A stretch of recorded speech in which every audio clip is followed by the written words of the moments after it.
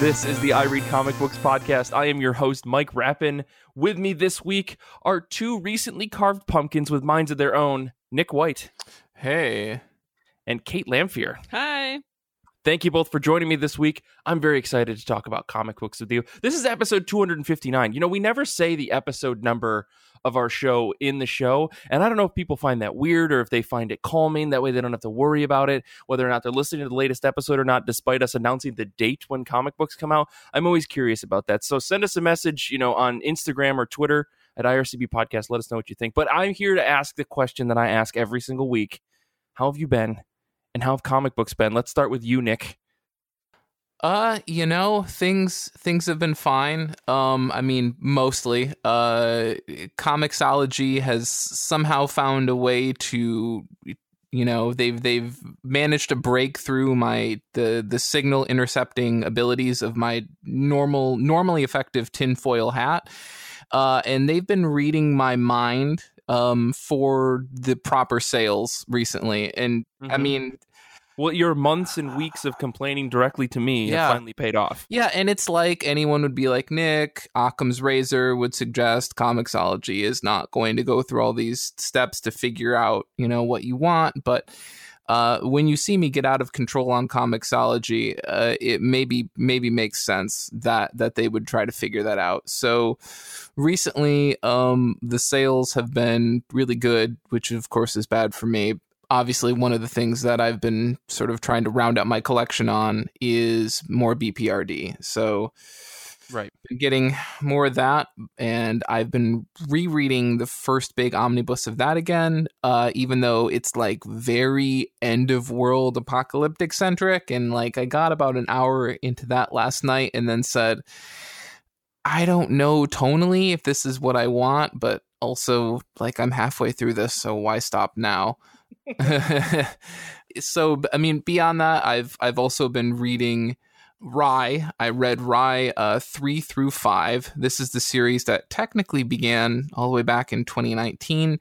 Dan Abnett's writing it. Juan Jose Reap is drawing it. Andrew Dahlhaus is doing the colors. Dave Sharp is doing the letters. I know this isn't a hot take. It's probably a tepidly warm take at best.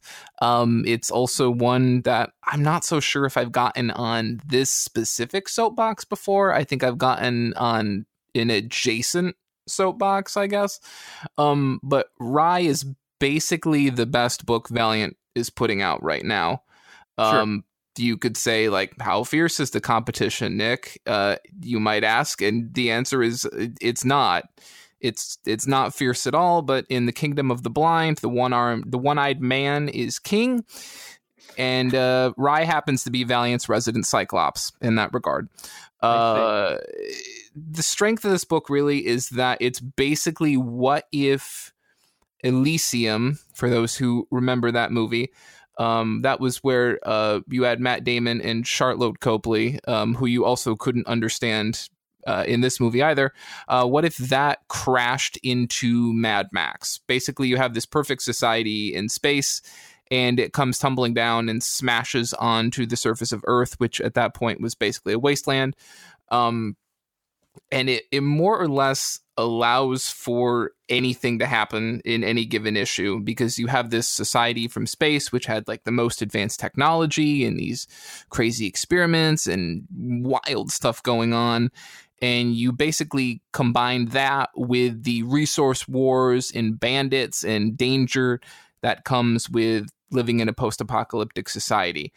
And so, hey, do you want to have an issue where you have dinosaurs roaming the earth that are equal parts flesh and equal parts machine, but they're still 100% deadly? Sure, why not? That's going to happen. Do you want to deal with Rye being trapped in this smart house that was built thousands of years ago, but the AI inside has been, doing the upkeep and cleaning it and taking care of it for like thousands of years, but it's been driven mad by the fact that there's nobody in the house to look after? Yeah, sure, let's do an issue about that. It's crazy. Like, the core conceit of this book is so cleverly open-ended that almost anything is on the board. Like, anything is possible. I really, really love that. So it's basically Lone Wolf and Cub meets X-Files, and like the 20-second Valiant summary is this builds on 4001 AD, which is where Valiant went into the future. New Japan is formed. It goes into space. Basically, they get in a war with Earth. They destroy Earth. New Japan becomes this wonderfully technologically advanced utopia. Earth basically becomes a scorched wasteland. New Japan turns out to be corrupt. This thing running it named Father is this corrupt AI. His basically enforcer named Rai figures it out, destroys Father, and New Japan crashes into Earth, and that's 4001 AD. And that basically set the scene for this, with Fallen World also being done by Dan Abnett, preceding this new version of Rai. Yeah. I tried to encapsulate it as quickly as I could. But yeah, so now you've got Rai and this assistant of his called the Raijin. I won't get into that. That's a very complicated thing. And they're basically trying to stop Father, that AI, from New Japan, because Father has found a way to reconstitute a new body for himself. And now he basically backed himself up into 12 different places in New Japan that have now crashed into Earth. And if he can more or less recover all of his backups, he'll be unstoppable again. So it's basically Rai traveling across this wasteland. Each issue is a different adventure, encountering different things and different people, and it's just super wild. And like, I like that because it feels a lot like X-Files, where sure, there's like a big overarching plot, but it's largely episodic. And so one week you might deal with Bigfoot, and the next week you might deal with aliens, and the next week it's a sea monster. And I feel like episodic storytelling is so not in vogue anymore compared to serialized storytelling, which is like, these days, if you're not doing serialized storytelling, people are like, oh, what is that program even, right? So, well, I mean, kind of, it depends. That's a whole other discussion. No, let's open that up. Let's have that discussion. We'll do this podcast another time. Who cares? It's just interesting to see that type of storytelling going on, because I feel like it's not in vogue overall these days. Right. So, well, especially when you're doing a capes book, like a superhero book. Yeah, no, completely. Yeah. So, I mean, I think it's a great book. It's so very much in the vein of old Valiant that I'm kind of surprised that Valiant's even letting it really happen. I think it's really just because it's kind of in its own sandbox as a universe 2,000 years in the future, that Valiant was kind of like, just let Dan Abnett do what he wants. Like, he can't affect or impact the sort of things we're, largely trying to do. So, right. Yeah, I've really enjoyed it. I think Juan Jose Reap is always at home when it comes to telling like stories that get very violent at one point or another. And I think that's because I think he was on, oh boy, watch as I'm wrong. I think he was on Crossed at one point. And so Jason Burrows, yeah. Or no, excuse me. Juan Jose Rip, I think, did some of that. Yeah. I don't know. I was a person that read that for a little while, but I think it was Jason Burrows who did, because I just got him and Jason Burrows mixed up in my head, because I was thinking, oh, isn't he on the 40K book that Kieran Gillen is doing? But no, that's Jason Burrows. So yeah, Juan Jose Rip did, like, he's done a bunch of different. He did No Hero and Black Summer over at Avatar with Warren Ellis. So it's like similar fucked up stuff. Yeah, no, he did some Crossed stuff, apparently. I'm seeing it now. But anyway, yeah. Either way, he's very much at home doing violent stuff, but yeah. Yeah. Gotcha. Well, Kate, what about you? How have you been? What kind of comics you've been reading? Well, I've been sitting on my couch or in front of my computer for the last 7 months. And yesterday I had to do some yard work, which involved using like muscles or what is left of my muscles. So now my entire body hurts. My God. I don't know what those are. I expect a report later because I don't really understand. Well, I don't Send me the Wikipedia link. Yeah. But I have been reading some comics, and I recently read T-Dragon Festival number 1 and 2, but they are OGNs, not like single issue comics. So it is a series. And these books are maybe like 150 pages, I want to say. So when I say number 1 and number 2, it's the order in the series. Anyway, Yeah. These are by Katie O'Neill, and I don't know if like perfect is too strong of a word to use when analyzing comics. But if there are perfect books, these are it for me, at least. These have like LGBT characters. There are dragons in them, and there's tea. So this is my wheelhouse completely. These books are definitely for kids. Okay. But you know what? There's nothing wrong with reading a book that is just happy and warm and makes you feel good. There's nothing wrong with that. Yeah. So in summary, the dragons are basically like cats. Like they all have their own like subspecies and personalities, and the dragons like grow the tea on their bodies, which sounds really strange, but like it's like cats have whiskers. Like instead of whiskers, they grow like tea, and the humans like they're very like needy, like pets basically. So the people around them, I said humans, but they're not all humans. There are like non-human like speaking characters in these books.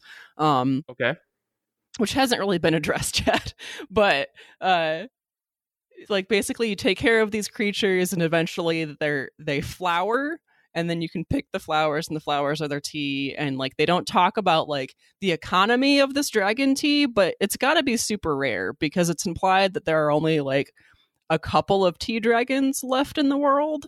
And considering the amount of care that they require, I have to imagine that this tea is like, I don't know, extremely expensive. It would make these very small, like in the middle of nowhere villages extremely rich if they were to sell a bag of it, but instead they just like make one pot of tea and like share it with the whole town. Anyway, so the art, like I said, it's very cute. It's very quaint. There is a subplot in volume 1 about the girl who is just finding out about these tea dragons and getting really into these tea dragons. She's also studying to be basically a blacksmith like her mom. And she's trying to decide if she wants to continue this like family tradition that's like this art is dying, similar to how there aren't many tea dragons left. So there is like a parallel in that. But this whole book, I'm thinking like this girl is clearly like kind of in love with this like tea dragon thing, but then she's also studying to be a blacksmith.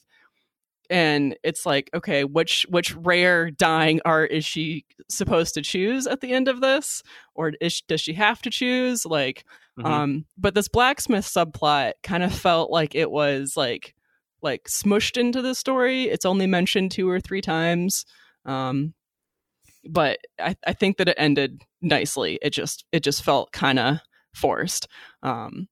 Gotcha. And I just want to mention that Tea Dragon Festival and Tea Dragon Society aren't in chronological order, like in the world building, because there are characters who are like kind of elderly in book 1 that are like in book 2. It is part of their like adventures as they were, young adults or whatever.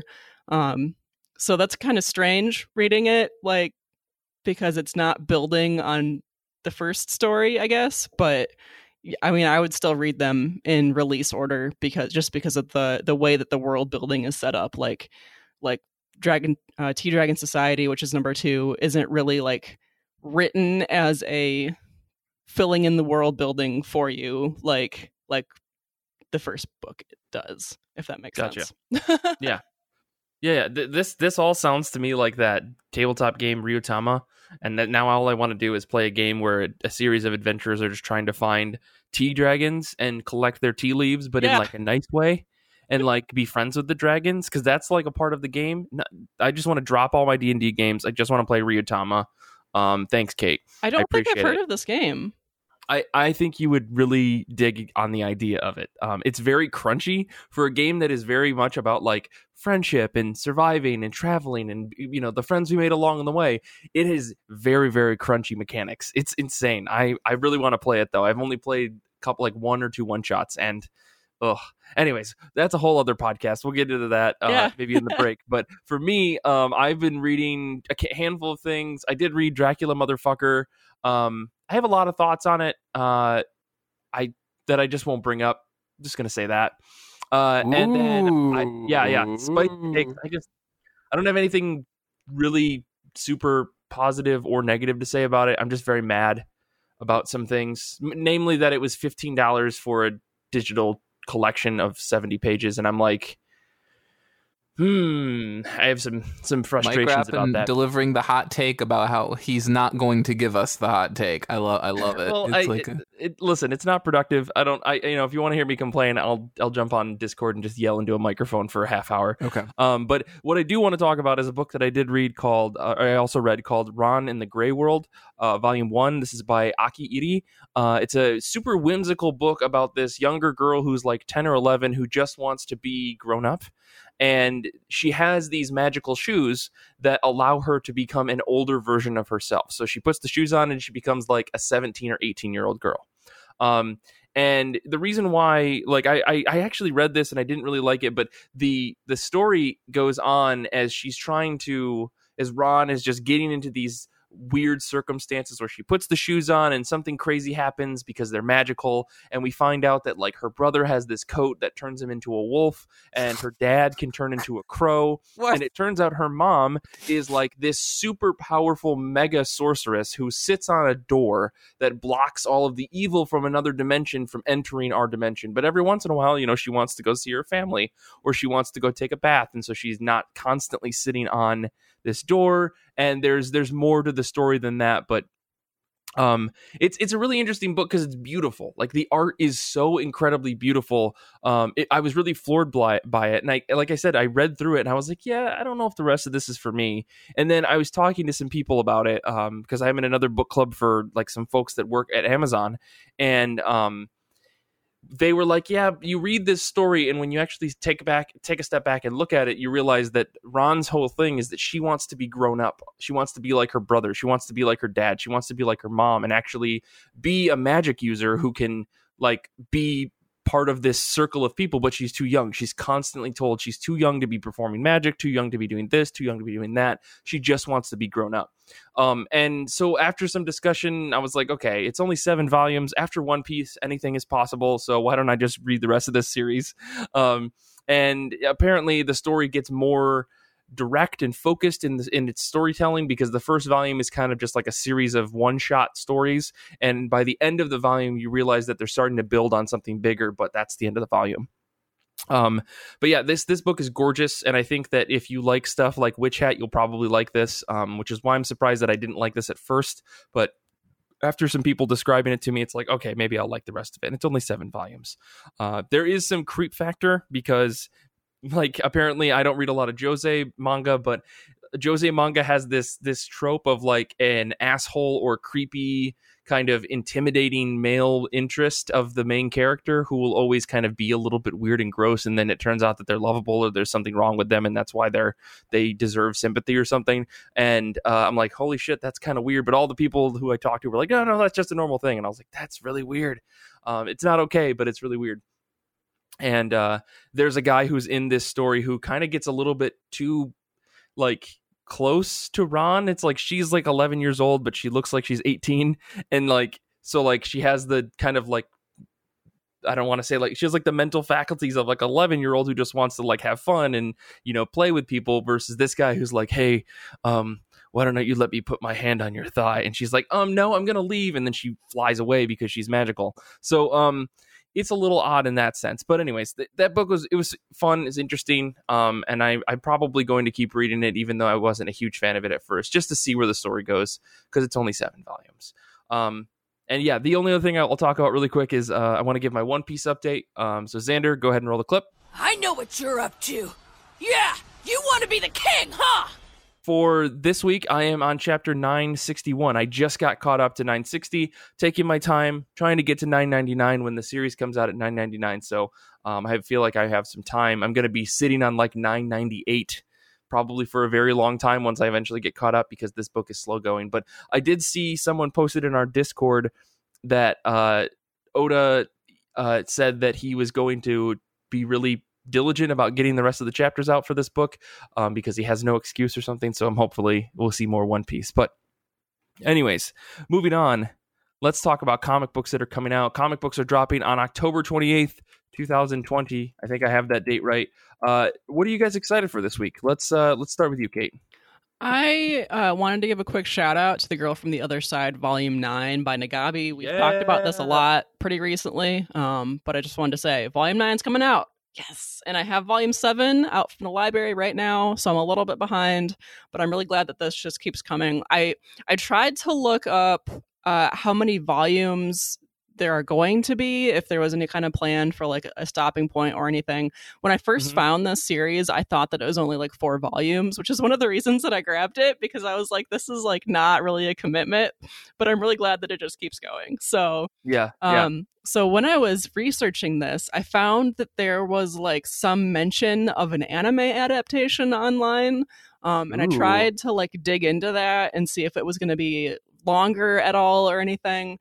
But all I could find was like this news report of a 10-minute short that was released with Volume 8 in Japan, and I couldn't find the whole short, but I did find like a trailer for it and like a small clip. And they're really beautiful. It's like this really unique animation style. With it's got a low frame rate, but the art is very true to the books. Like, and it's in color, but the colors are like really muted. There's a couple of pages at the beginning of Volume 1 that are in color just to like set the tone, and the colors really match that really well from what I can recall. So if you have a moment, though, the links for those are in our show notes, or I'm sure that you could just Google them. But they were really beautiful. They're less than a minute. Anyway, I also am kind of looking forward to an adaptation of Frankenstein by Mary Shelley. The adaptation is by M. Chandler. This is coming out from Manga Classics, which is like a whole thing, and I didn't realize that. I love adaptations into graphic novels or manga, and this is like a whole, I don't know if it's a whole company or if it's like all that this one creator does or something, but there's probably like 15 like classic literature pieces that have been adapted by this company into manga. And I'm so excited about it. There's so much of it. Yeah. And I don't know how I didn't know about this before. Yeah, I'm looking at the site right now. Like, I must have missed them at New York City Comic Con last year or something, because this is bizarre. There's a ton of these books. Yeah, like they've got The Count of Monte Cristo, Pride and Prejudice, Dracula, Jane Eyre. Like, it's all over the place. Like, they like jump across genres as to what they're adapting, and like I'm really interested to see if it's a like 1-to-1 adaptation or if they like cut down some of the content, because like The Count of Monte Cristo is huge. It would be an undertaking to adapt this in any way, let alone like sentence by sentence. So I'm like, if The Count of Monte Cristo has been adapted and like cut down a little bit, maybe that's the way that I want to like imbibe that story, as opposed to trying to read the prose book, which has been on my to-read list forever.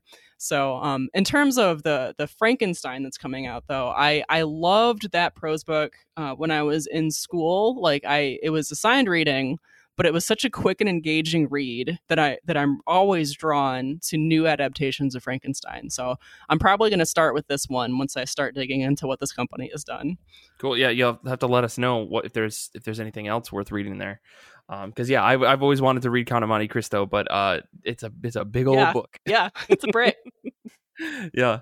What about you, Nick? What are you excited for this week? Well, I mean, first off, please let me know when they adapt The Sound and the Fury, because if there's an opportunity that I'll actually understand that work at some point, I'm always I'm up for that. I'm because that would prove that maybe someone else actually understood it at some point. Yeah. As for what I'm looking forward to, I think Mike and I are always engaged in this game of chicken when it comes to what book we're picking for this week, because so like it's turned into like it started as checkers and now it's chess, because I was so certain he was going to pick Lazarus Risen 5. We even talked about Lazarus Risen 5 a few days ago. I was like, all right, I need to prepare for this. And then he doesn't pick it this week. So I have I will just do both very briefly then, because obviously I already did this. Briefly. Yep. So Lazarus Risen 5 is coming out. Really, really, really excited for this book. Not super pumped about the $7.99 price tag attached. I know this is a little bit of a hot take, but I'll say it. Like, I don't need all the extra stuff. I'm sure someone else loves having the story in the back and the RPG supplement in the back. Don't get me wrong. I'm very happy to see that they're putting out more content for their RPG. That's fantastic. I don't need all that stuff. Take the stuff out, put it in the trade, lower the price of the issue down to maybe something like $6, and we'll talk. It's also really weird because when you consider how big these issues are, and you consider how infrequently they're coming out, they're almost on a trade schedule, but they're not trades. You know what I mean? Like, it's... Well, they intentionally moved to a quarterly schedule. Yeah, I'm saying that was a mistake.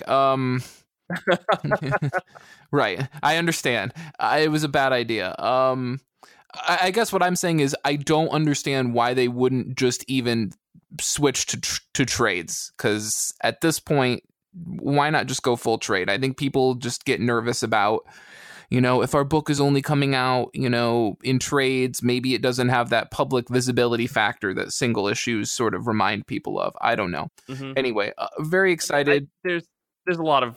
Yeah. That's a whole discussion. I won't fall down that rabbit hole. I will say we're going to have Lazarus paying a visit to the Moray family, which if you are current with Lazarus, that is a very exciting thing.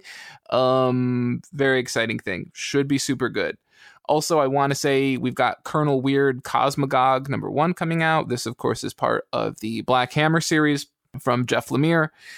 Very excited for this book. I will say this, it's been over a year since we've had a quote-unquote main series entry for Black Hammer. I keep wanting to say Black Magic. That's Greg Rucka. Nick, you already talked about a Greg Rucka book. You can't bring up another immediately. All of these side issue things, I thought they were great. Most of them are really solid books, but I liked them functioning as a supplement to the main book. And so just kind of having all of these side stories rolling out one after another, I miss having that driving force of the main book. Yeah, I agree. That said, Tyler Crook, absolutely fantastic artist. Jeff Lemire, totally is always working with some of the best names and best artists out there that exist. And Tyler Crook, for me, is his work on Hero County, his work on BPRD, absolutely fantastic. So at the very least, I'm on a visual, aesthetically speaking, I'm super pumped for this book. Yeah. Well, for me this week, I was gonna pick Colonel Weird Cosmagog, actually, Nick. And oh my god! Don't play with me on this. No. So here's the thing: I haven't been keeping up on Lazarus because I'm the book comes out so infrequently. There's so much story. I'm just gonna read all of Lazarus Risen after 5 comes out and just be like, okay, I'm caught up. This is like Once and Future. I've been trying to read that book month to month. I'm just there's so much Arthurian bullshit in this book that I can't read it month to month. I have to read it when it comes out. Same with the East of West. There are a lot of books that come out like this that I'm just how far back are you on Lazarus though? I read Lazarus Risen #1 and 2. That was it. You should at least read the first arc of Fractured. So 1 through 3 of Fractured are the first arc. 4 is a standalone issue. This next one coming out begins the second arc of Fractured. So you could you should at least read the first arc of Fractured. Sure. Well, either way. I mean, what I'm trying to say is sometimes I get it. Some of these books are really dense, and I don't know why they come out as actual single issues. They should just come out as trades. East of West should have been a series of graphic novels, not a fucking ongoing series. That is the hardest book to read in single issues. Exactly. Hands down. Exactly. So, anyways, let's just open that. Yeah, we're just opening up all of these Pandoras. Someone better be taking notes on there on future episodes that they want to hear us, rant about. So the book that I want to talk about really quick for this week that I'm excited for is Tartarus #6. This is by Johnny Christmas with a guest artist for this arc, Andrew Cronky. Previously in this series, the art was done by someone else whose name I didn't write down, but it was really unique. It reminded me a lot of almost like Frank Quietly, but even more absurd and insane. And this art looks, for Andrew Cronky, I think we've seen him on other books, looks a little bit more traditional, like Western comics, but either way, it looks like he's going to be a guest artist for this current arc. Looks like we're going to see a big old fight between Circa and Hisa. Unless you're reading this book, none of that really matters. Like, Tartarus is a book that I can't explain to you. Tartarus is such a complicated series that I don't think I could do it justice by telling you and trying to catch you up. So all I want to say is that I'm excited for issue number 6. I don't know. The only other thing I'll say is, this book is really, really complex, but it's really compelling. There's a lot of wild stuff. It kind of reminds me of Michael Morisi's Roche Limit series that he did with the 3 independent miniseries, where there's a lot of sci-fi crazy shit going on, and you have to be paying attention to really get it. And I think that's where Tartarus is. And I think Johnny Christmas is doing a great job. I really enjoyed the first arc, reading it all in one go. And I think that's probably going to be similar for this upcoming arc. So I'll probably sit down and read this when it comes out, but I'll likely just wait for the rest of the arc to finish. Real quick, I want to shout out Giga number 1, actually coming out this week. Tia mentioned it on an episode a few weeks back. I'm very, very excited for number 1, and I think a lot of people on the internet are also excited about this. It's coming from Volt Comics. And the last book I'll mention is Hot Valley Days and Cocaine Nights. Number 1, I actually have no interest in this book. I just can't believe that a book is called Hot Valley Days and Cocaine Nights. And you have to say it like that. It's legally mandated. Anyways, so we're going to take a quick break. When we come back, we're going to be talking about our Goodreads book of the month for the month of October, and which was a pretty fun little book called Something is Killing the Children, Volume 1. So we'll be back in just a second.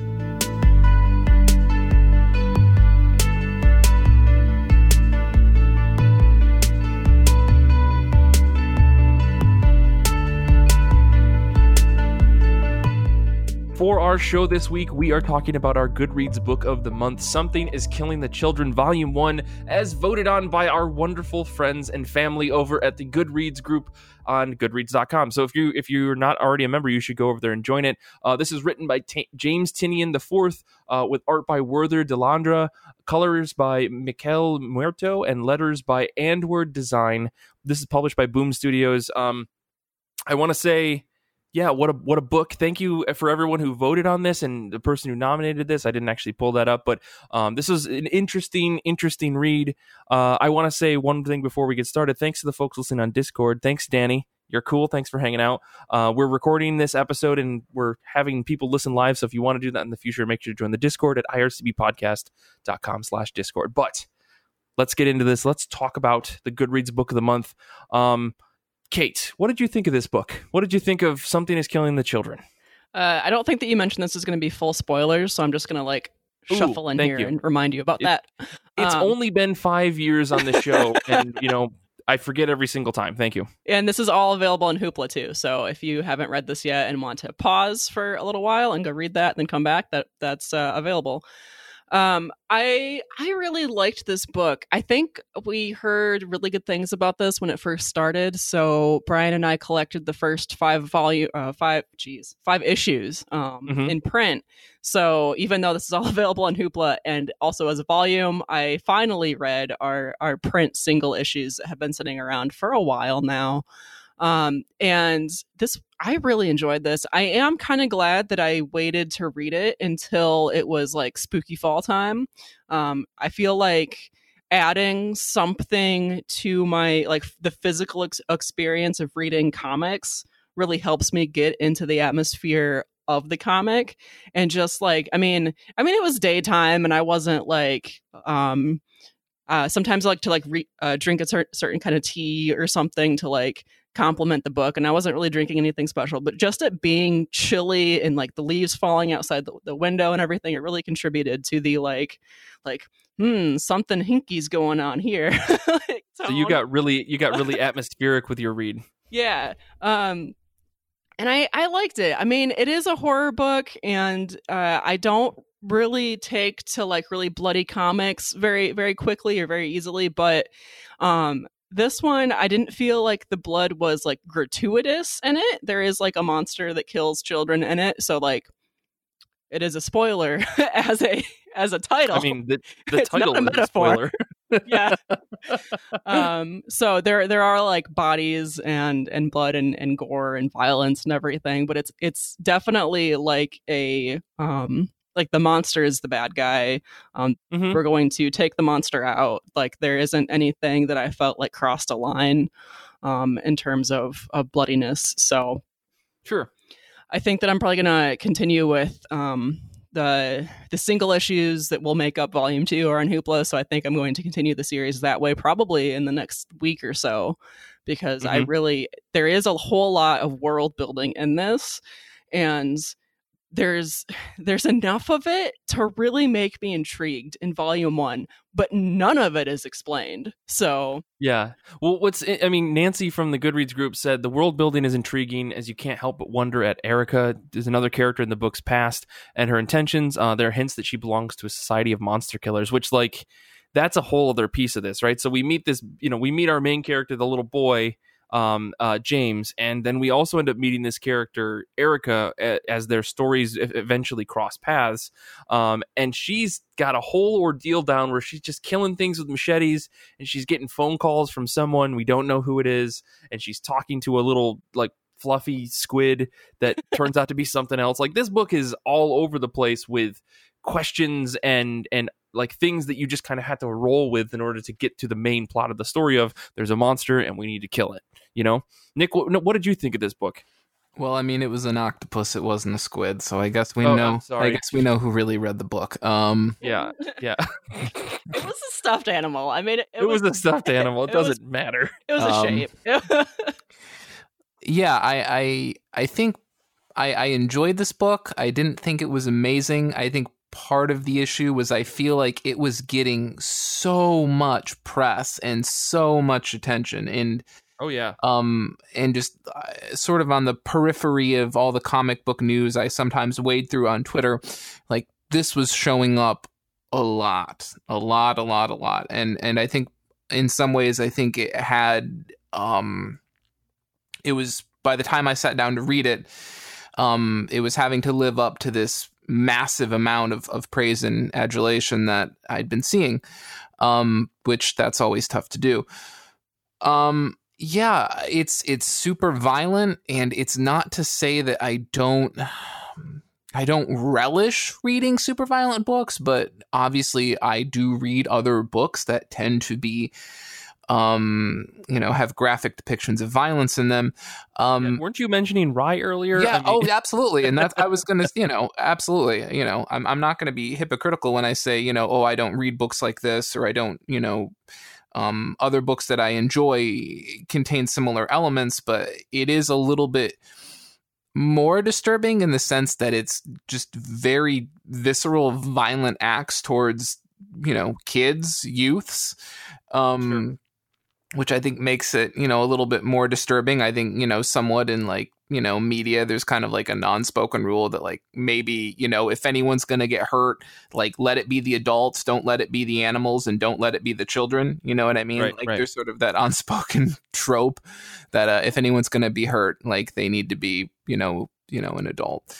So definitely that's kind of rough, because there's some real, people are getting like bisected, torn in half and whatnot, which is kind of hard to get through, I think, at some points. I think tonally the book, starting with this like terrifying open panel of like somebody, being like truth or dare, and the way that they angle that opening panel, it's like of someone like basically like leaning over the top of the reader.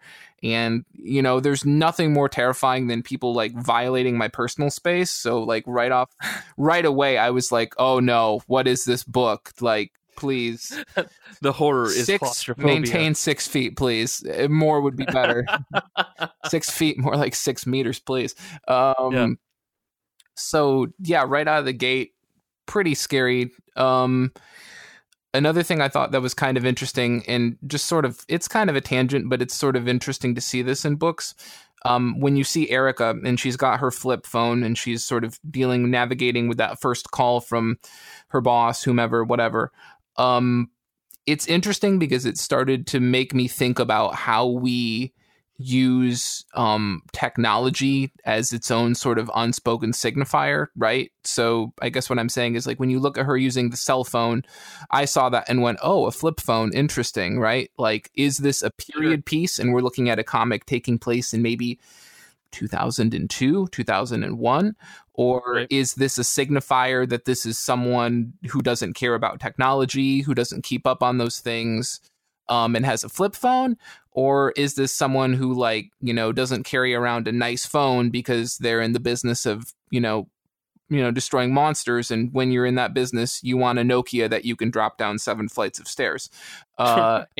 Anyway, I just found that really interesting. Like, that was the small tangent my brain took when I saw that, and whether or not Tynion was trying to evoke any of those things, who knows? But again, death of the author, interpretation is whatever you make of it. I found that interesting, and probably just me. Yeah, so I mean, this book was not what I expected it to be. I for some reason expected it to be a little bit more actiony. Which is not bad. Like, I thought that the creep factor of this book was interesting. I have been watching a lot of classic horror films that have, like, just a single path, right? Like, I watched The Fly the other day, and the story in that movie is very single path. There's no twists. There's no nothing. It is just, this man becomes one with the fly. The end, right? So, you know, watching this, it's like this too has a very straightforward path. There is a monster, we must kill it. And I don't think that that's bad. I think that actually makes for a really good horror story. And I'm not someone that is a huge fan of horror, but as I watch and consume more over my 32 years of life, like, you start to understand kind of how a lot of these things work.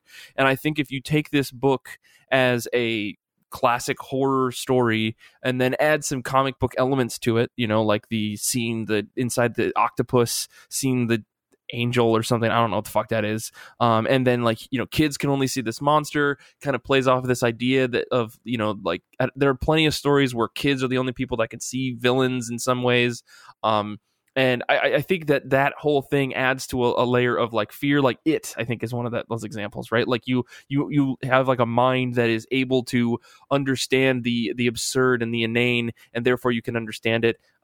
Pippi Longstocking is another one. It's the one with the weird, crazy, like, shitty clown or something that's someone's imaginary best friend. You guys know what I'm talking about? This is a weird 80s movie reference that I don't think anybody got. No, I don't know that one. No. So, yeah, I like that portion of this book. Like, this is a thing that only affects kids because they're the only ones that can see it and understand it, and that they have the true fear of it. Whereas when you're an adult, you go, oh, something moving in the shadow. Oh, that's just a cat. Oh, that's just my coat got caught on some errant breeze. You know, like, you can rationalize a lot of this stuff. But because children have minds with more imagination, I think that trope really works for this book. Erica's mystery was something that I was just like, all right, we've added enough layers, Tynion, can we move on? But I didn't dislike it. I wanted to know more about this thing, and I see why everyone wanted to buy these masks that she's wearing, like the COVID masks, with the teeth on it and stuff. I thought that was pretty cool. And yeah, the only thing that I did like the kind of twist on the older brother who was looking for his sister. He gets hit in the head with some, like, piece of gold or something, like the slaughterhouse gold or something, and then he can see the monster because for some reason there's a whole bunch of lore here that gets dumped on us in the final chapter of the volume. All that stuff worked for me. I probably will only keep reading this in trade if I decide to. Like, maybe I'll read it next Halloween. Otherwise, I don't have a lot of inclination to read this. I thought the story overall was okay. Like, it's not, to me, I don't understand the hype. That's usually what happens with a lot of these books, but I thought pretty good looking book. The art was a little bit wild for me in some places, but everything looked like it was layered with a, like, invisible denim on top of it. That's not really for me. But yeah, interesting book. That's my takeaway. I think to Tynion's credit, I sort of get what you were saying with the whole confusion over the gold thing, and I think that actually plays all the way back to issue 1, because you eventually see her pull the hair from over her, I think it's her left eye, and you see that she's got this weird yellow diamond on the side of her head, and I have to believe that that's where she was poked with that same gold thing. With the idea being that if you gouge someone in the side of their head with this thing, that they can then see these creatures if they're adults. Yeah, I'm looking at page 97 when she's hassling with the brother, the big jock guy, older brother guy. She's got a piece of gold in her head. Okay, interesting. Yeah, I guess I didn't notice that. Yeah, I mean, if you go all the way back, you can see that she's got some sort of marking on her head as well. So. It's I guess I would say for me it's definitely, this is one of those volume ones that feels like it is very much building a foundation, and it's such a catch-22 thing, right? Because if you don't build a tight foundation upon which to continue your series, how well is that going to work for you?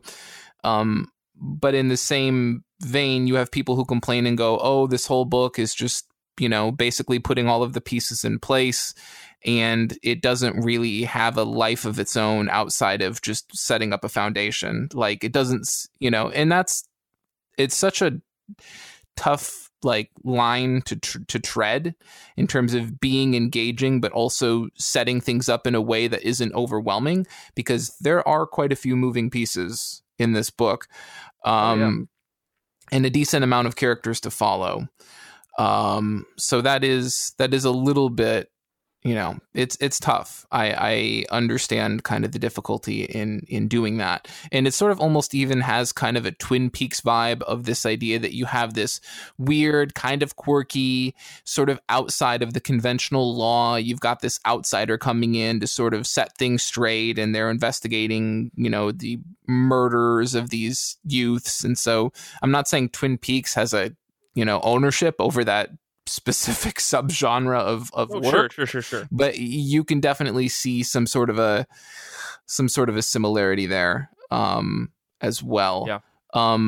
Also, I do find it very weird that the police are kind of okay or largely apathetic to the idea that she's presenting them with false identification. That's weird, but it happens. And they're like, yeah, this is a paper ID. That's kind of funny. And she's like, yeah, it is. Well, but it all gets sorted out when her boss or whatever calls. I mean, yeah, it's kind of something we just have to roll with, right? There's definitely a bigger story. There's an Illuminati or something involved.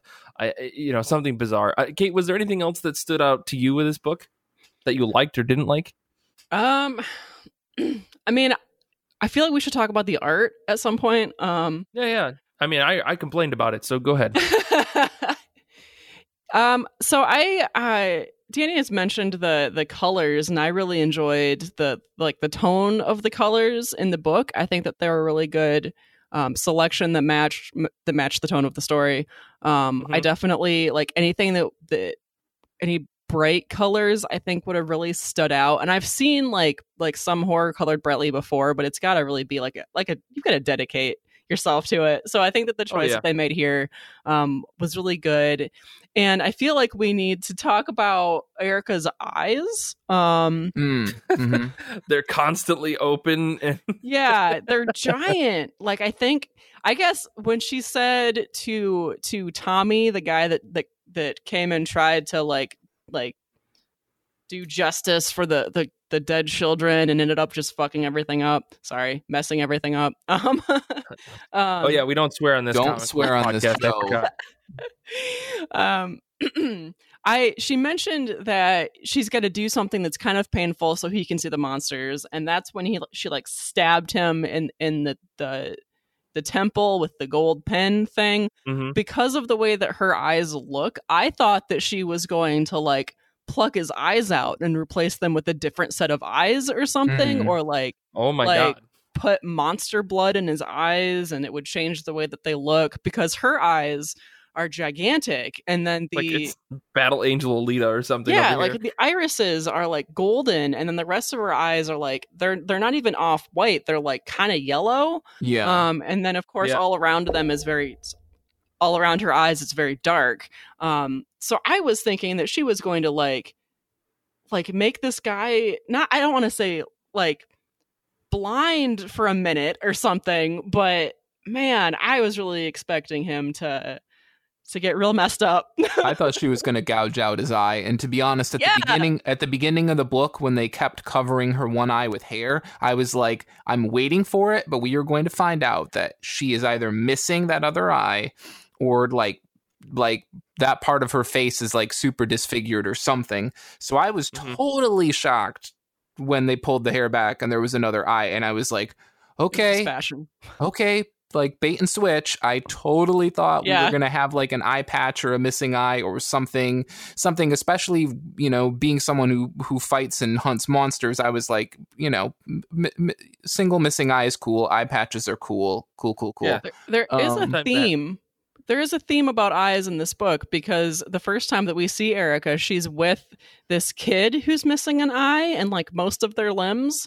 And then we've got the octopus creature, stuffed animal that is missing an eye, and then her eye is covered. And then there is also like a side character that Tommy is talking to at some point, and one of her eyes is covered. So there's just like a whole thing about eyes. Right.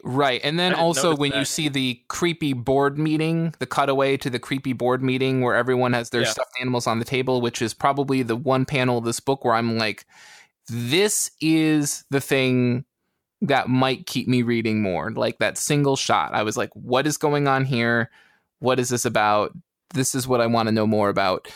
Everybody in that picture has a weird sparkling glimmer coming from their eyes, which you would have to believe they all look to be adults. Probably the eye thing is the fact that they've all also, had somebody, stab a uniball pen into the side of their temple too. or something. Yeah. So, yeah.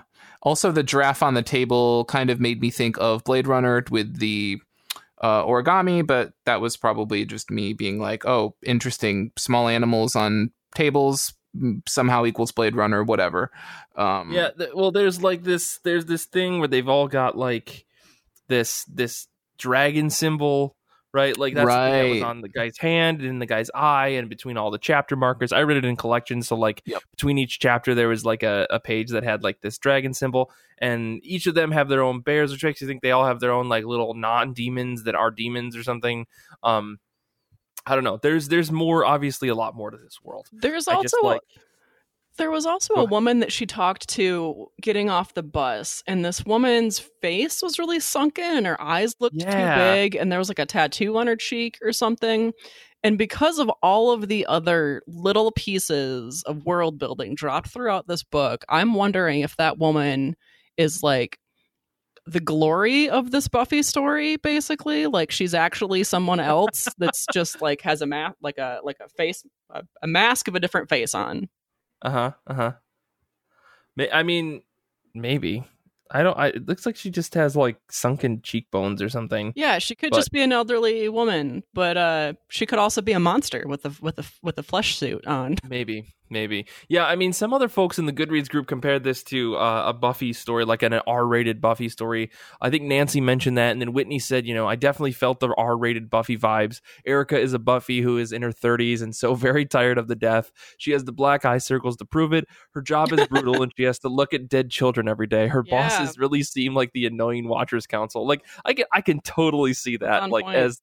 As like a very serious like Buffy who travels the coasts or travels the country to try to save children instead of killing vampires. Like that makes sense. But I don't know. There's definitely like some sort of weird monster Illuminati going on, which I kind of took in as to be like maybe they accidentally set these monsters out in the world and now they're trying to fix it. Maybe, I don't know.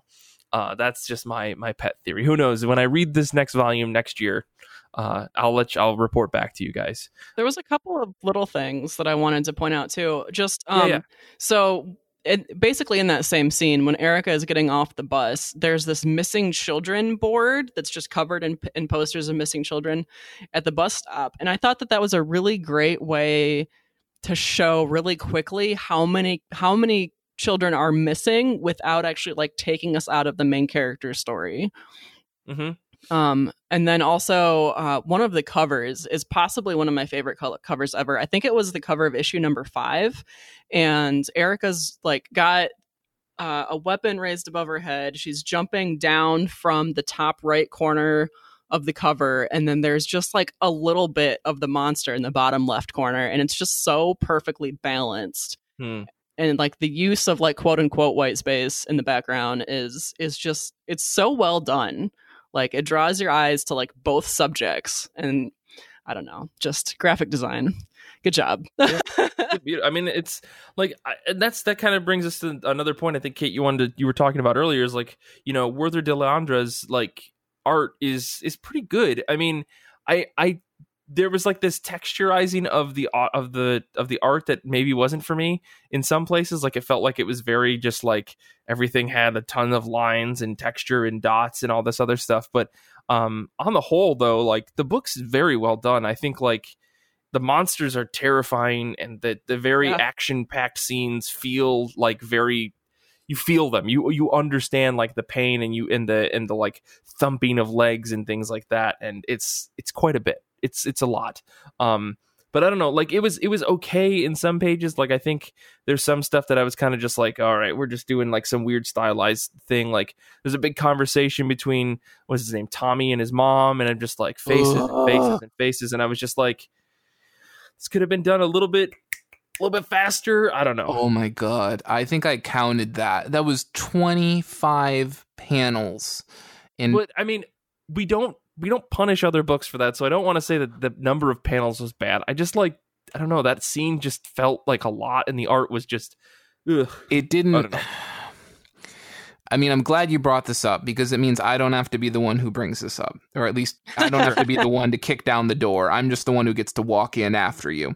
And this is not to say anything about Werther. Obviously, I don't think. I mean, I don't know. I don't know what level of collaboration is going on here in terms of page layouts.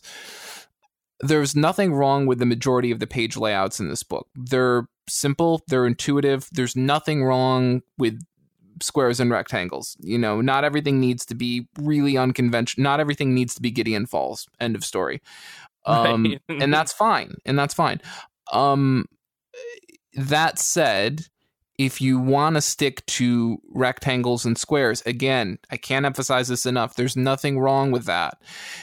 I don't need a 25 panel page conversation. Trim up the conversation, or give me less text in each panel, or something like that, because when I hit this page in the book, my eyes completely glazed over. And then I immediately said, you know what? We're going to read this, and I'm going to see whether or not I think there was any reason to have this play out for as long as it does, and as dense as it does. And it doesn't. It doesn't. And there are about 3 or 4 other pages in this book that are guilty of the exact same thing. And maybe I'm not patient enough anymore. I don't know. Maybe like 4 or 5 years ago, I'd have been like, oh, there's a lot to read here. I better take this all in. Maybe I've reached a point where I just don't know. It was too much. Yeah, I mean, some pages like that, I mean, I think you can convey the same feeling with less. I mean, like, Nick, we sat down and read some old Brian Michael Bendis comics. Like, we know that there's like what the definition of bad is in that regard. But that page was a lot. I mean, like, I'm just kind of skimming through the book right now, and like the art, like there are pages where I'm just like, shit, that looks really good, right? And there are some pages where it just felt like, I don't know, like there was like the faces feel weird, or like the layout is weird, or like I don't know. Some of it just didn't work for me in some places. I don't know. Kate, what did you think of the art? I mean, I think that it really contributed to like the tone of the story. I guess it's really unusual, so it did take me well, I mean, I would say not even a couple of pages. Like, it's not a type of art that I would normally be drawn to. I mean, like, I was reading the Tea Dragon Society, so Mm-hmm. so it's very different. But I mean, it worked so well that aside from the weird eyes, I mean, it helped me just get into the story. Yeah. Yeah, I mean, it is creepy. Like, I do think that the art does a great job of making you feel uneasy. Like, Danny made a point in the Discord, he said sometimes the layouts and the art made me feel uneasy, and I absolutely agree with that. Like, I think some of the angles, like Nick was saying at the beginning of the book, like with the character standing over another one, like that's just intimidating. Like, that just sets the book off to be like, you're going to feel a little uncertain about a lot of things in this book. So, like, I totally get that, but like, I don't know. Some of it I was just like, I don't know. It just didn't feel right. Like, there's the whole, they're in the House Depot thing, and they're trying to buy stuff, and some of the facial expressions are just a little odd. Like, who gets their face that deep inside of a coat? I don't know. The naked man scene. I'm just skimming through the book. Like, I really want to say, the moment, there's a moment in the book where the police officer's talking to like the medical examiner, and I, for some reason, just immediately cast the medical examiner as Greg Grunwald. Did anybody else do that? Did J.J. Abrams direct this book? Is that what I'm saying? Greg Grunberg? Greg Grunberg, that's what I meant, yeah. He's GG something. This is also a Star Wars book now. Anyways, sorry, really weird joke. No, I got it. But yeah, no one else did. Any I guess we're gonna run out of tape here pretty quick, despite my 30-minute rant in the middle of the break. Do you guys want to make any final moments or final points about this book? Do you think you'll keep reading? I do think that I'm going to keep reading, and probably like tonight. Okay. Wow. I didn't read past that because I wanted to like make sure that only volume 1 was in my head. But yeah. Like I said, I think that's a really perfect book for fall. I think that this did get a lot of recognition, and I have liked James Tynion's like independent work for a while. I read oh gosh, he put out one, I think it was like his very first book that was more or less independent, that wasn't part of a larger series, and I loved that one. The Woods? I think it was The Backstagers. Yeah, I haven't read them yet, but that's on my to-read list. But yeah, I mean, this creator is just putting out like consistently good work for me. And I think I met him at a Comic-Con, and he was a pretty nice guy. Yeah. So I plan to keep going with the series, with the creator. Yeah, I'm in. Okay. What about you, Nick? What are your final thoughts on this? I mean, between this and The Woods, high school is a tough enough time for most people, so I don't know why James Tynion seems obsessed with making these people even more miserable than they probably already are. Yeah. That said, I will probably try volume 2 when it is collected. I think waiting and seeing what the full payoff is in volume 2, like, I'm willing to say, let's give this the benefit of a doubt. Let's see kind of the payoff as we start to see the pieces move around the board. Why do I want to keep talking about chess? I don't know. Chess on the brain, whatever. I don't know. Art wise, I think it is sort of, again, it's like really tough to ride that line between getting an artist who's capable of really channeling the horror moments properly, but then knowing how to like turn that off and turn it down for the moments in the book that don't really require that. Because I feel like some artists that you get can do the horror part really well, but then sort of that weird horror, either aesthetic kind of like leaks into the normal day-to-day stuff of the book, and it's like, okay, what's going on? Or you get the really good person who can do the day-to-day stuff but really can't turn the horror up to 11 when the book requires it. And I think that this book does manage to walk that line well enough, and that the scary horror elements are, I don't know, they didn't like, it wasn't super like tropey in terms of like, you know, scary horror signifiers, or I find that the art style isn't like super tropey in terms of like falling into what I would consider like a conventional horror aesthetic. It's still pretty, in terms of the colors and the art style, it's like pretty bright and stylized, and yet still very scary. which I do think is unique. But I am interested to see how all of this plays out. I mean, who knows after volume 2, but I am interested to see the execution with the following volume. Yeah. I mean, I think I'm pretty much in the same boat as you, Nick. Like, I'm gonna wait for the next trade to come out. I don't think this is a book I'm gonna search out unless it's really like in my face or someone asks me, "Hey, what did you think of volume 2?" Then maybe I'll sit down and read it.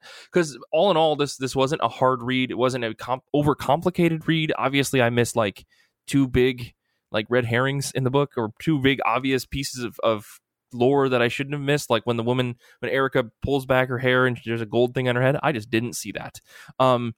But like overall, like, yeah, I agree with you, Nick. Like, it's a bright book that has horror elements. And there are some pages, again, that the art really works and some pages that it just doesn't. So like, I'm really in the middle on it.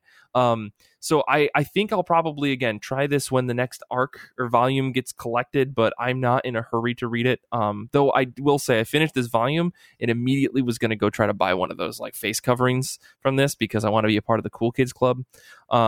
But beyond that, yeah, it's just like, it's an interesting book. It definitely was not what I expected it to be. I didn't expect it to be so much lore, or there to be so much lore. And yeah, so we'll see if Kate, if you report back that it's really, really good, maybe I'll dig into it. But not necessarily seeking it out. Just as someone who doesn't read a lot of horror and thought it was just, pretty good, like 3.5 stars out of 5. Well, yeah, I guess thanks to everyone, for voting on this, and for all the folks on Goodreads who put this together. I want to say thank you to Phil, who nominated this, and Aaron, who seconded it. So thank you guys for putting this into the nomination, and thanks to everyone else who put up nominations for this month's poll. Get on the Goodreads right now. We're going to be putting up nominations. I think nominations are up right now for next month's book of the month, and or we're doing voting or something. I can never remember. Can never keep this stuff straight. But if you're not in the Goodreads group, you should make sure to go join that. It's a really fun time, and we do a show every other month. And if you want to listen to the odd months, or the even months, what month is this? If you want to listen to the opposite months where we don't have them on the public feed, we do also talk about the Goodreads book of the month on the Patreon, which you can join at ircbpodcast.com/Patreon. But anyways, you can follow us all on the internet. You can follow Nick at Death Star Plans. You can follow Kate at Kate Elfier, and you can follow me at Mike Rappin, and you can follow the show at IRCB Podcast on Twitter and Instagram. This show and our many subscriber-only episodes are powered by fans like you on Patreon. You can join now at patreon.com/IRCB Podcast. And if you haven't already, please rate and review our show, 5 stars, on Apple Podcasts, Spotify, Stitcher, or wherever you listen to podcasts. Join us on Discord at ircbpodcast.com/Discord, and make sure to tell a friend or two about the show. Yeah, we're going to try to do more of these live recordings, so if you're interested, make sure to be on Sundays at 1 p.m. Eastern Standard. That's when we usually record. Infinity Shred is the best band in the universe. They do all of our music. We can't thank them enough. Xander is a very cool guy, someone that edits the show, and, he's just a fun person to hang out with and have a conversation with. Until next time, I want to say thank you to Nick and Kate for being on this episode. Thank you to the folks on Discord, mostly just Danny, for being here, listening to the live episode. And remember, comics are good, and so are you. And also, thank you for listening to the show. I didn't say that part, but thank you.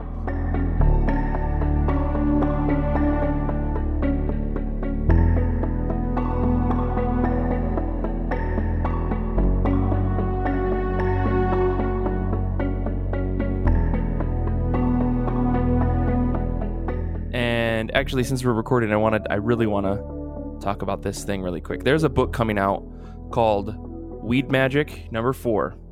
And it's from Bliss on Tap Publishing. I mentioned this a little bit before we started recording. I just want to say that, Xander, don't put this in the middle of the episode. Put it, or beginning of the episode. Put it at the end. The description is: rescuing a talking chimpanzee from an animal testing facility? Check. Smoking out Jesus? Check. Defeating a 420-foot woman terrorizing Hollywood? Check. What adventures await in Weed Magic #4? It's time for a road trip to Las Vegas. I don't know why this book exists. All I know is that it's 28 pages and it costs $4.20. I was going to say, please God, please, if the price is not $4.20, right. What are you even doing at that point? Man, the cover is amazing. I'm posting this in Discord. It's beautiful. Anyways, okay, that's all I want to do for that. Let's do the show. Xander, put that at the end. Oh, I can't do any more of these cold opens. They're killing me. That is obviously clearly a Fear and Loathing in Las. Oh yeah. Yeah. What? Oh. I've got music. Where's the music sorry, coming from? What? Sorry. I was like, Zencaster has this thing where you could play like like little fills and stuff. Like, listen to this. I was like, wow, he's really kicked the intro up a notch. This is like, yeah, we're pulling Xander out of the editing process, and instead it's just going to be me just using like fills like. Danny, I don't know if you can hear those fills and stuff, but it's. I feel like I feel like you're now that morning radio show on Parks and Rec. Dude, all I want to do is be a radio show announcer. Like, you're listening to IRCB Radio. I'm your host, Mike Rappin, and I'm joined by the one and only fartnin' Nick White. And then it's just 2 straight minutes of soundboard effects. Yeah, exactly. Mike and the douche. Oh, it's dramatic piano. I loved like you. Dramatic piano. I loved you undercutting the piano with the drums. That was. Yeah. all right. Let's do this thing. Now that we're good and warmed up, get ready. Oh boy.